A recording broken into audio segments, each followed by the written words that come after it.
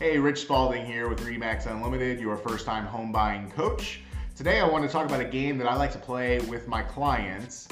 It's a game that helps narrow down the search and helps speed up the process for my clients to pick out the right home, because no one wants to go look at 20 or 30 homes before they decide.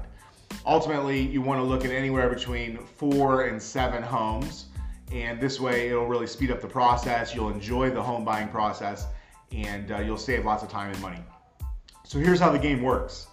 When you go to a home, I want you to verbally say, on a scale of 1 to 10, what would you give this home?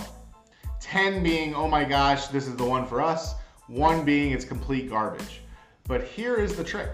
You're not allowed to say 8. Virtually everyone wants to say 8 because that's kind of a non-committal number. It's high up there in the scale, but not quite high enough. 8 is no good. You're not allowed to say 8.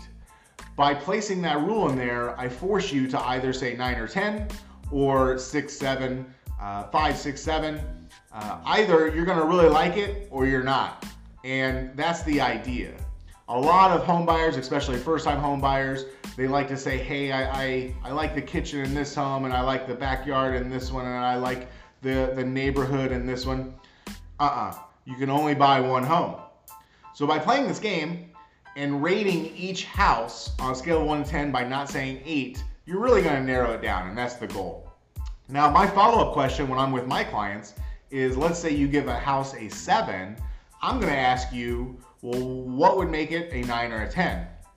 And it's interesting to hear my clients' answers to that question, because they really have to think about what they want in a house to make that a 9 or a 10. And by talking it out loud and specifically telling me what would make a home a 9 or a 10 in their eyes, it really helps me do my job. But more importantly, it helps the home buyer kind of define what the perfect house is for them.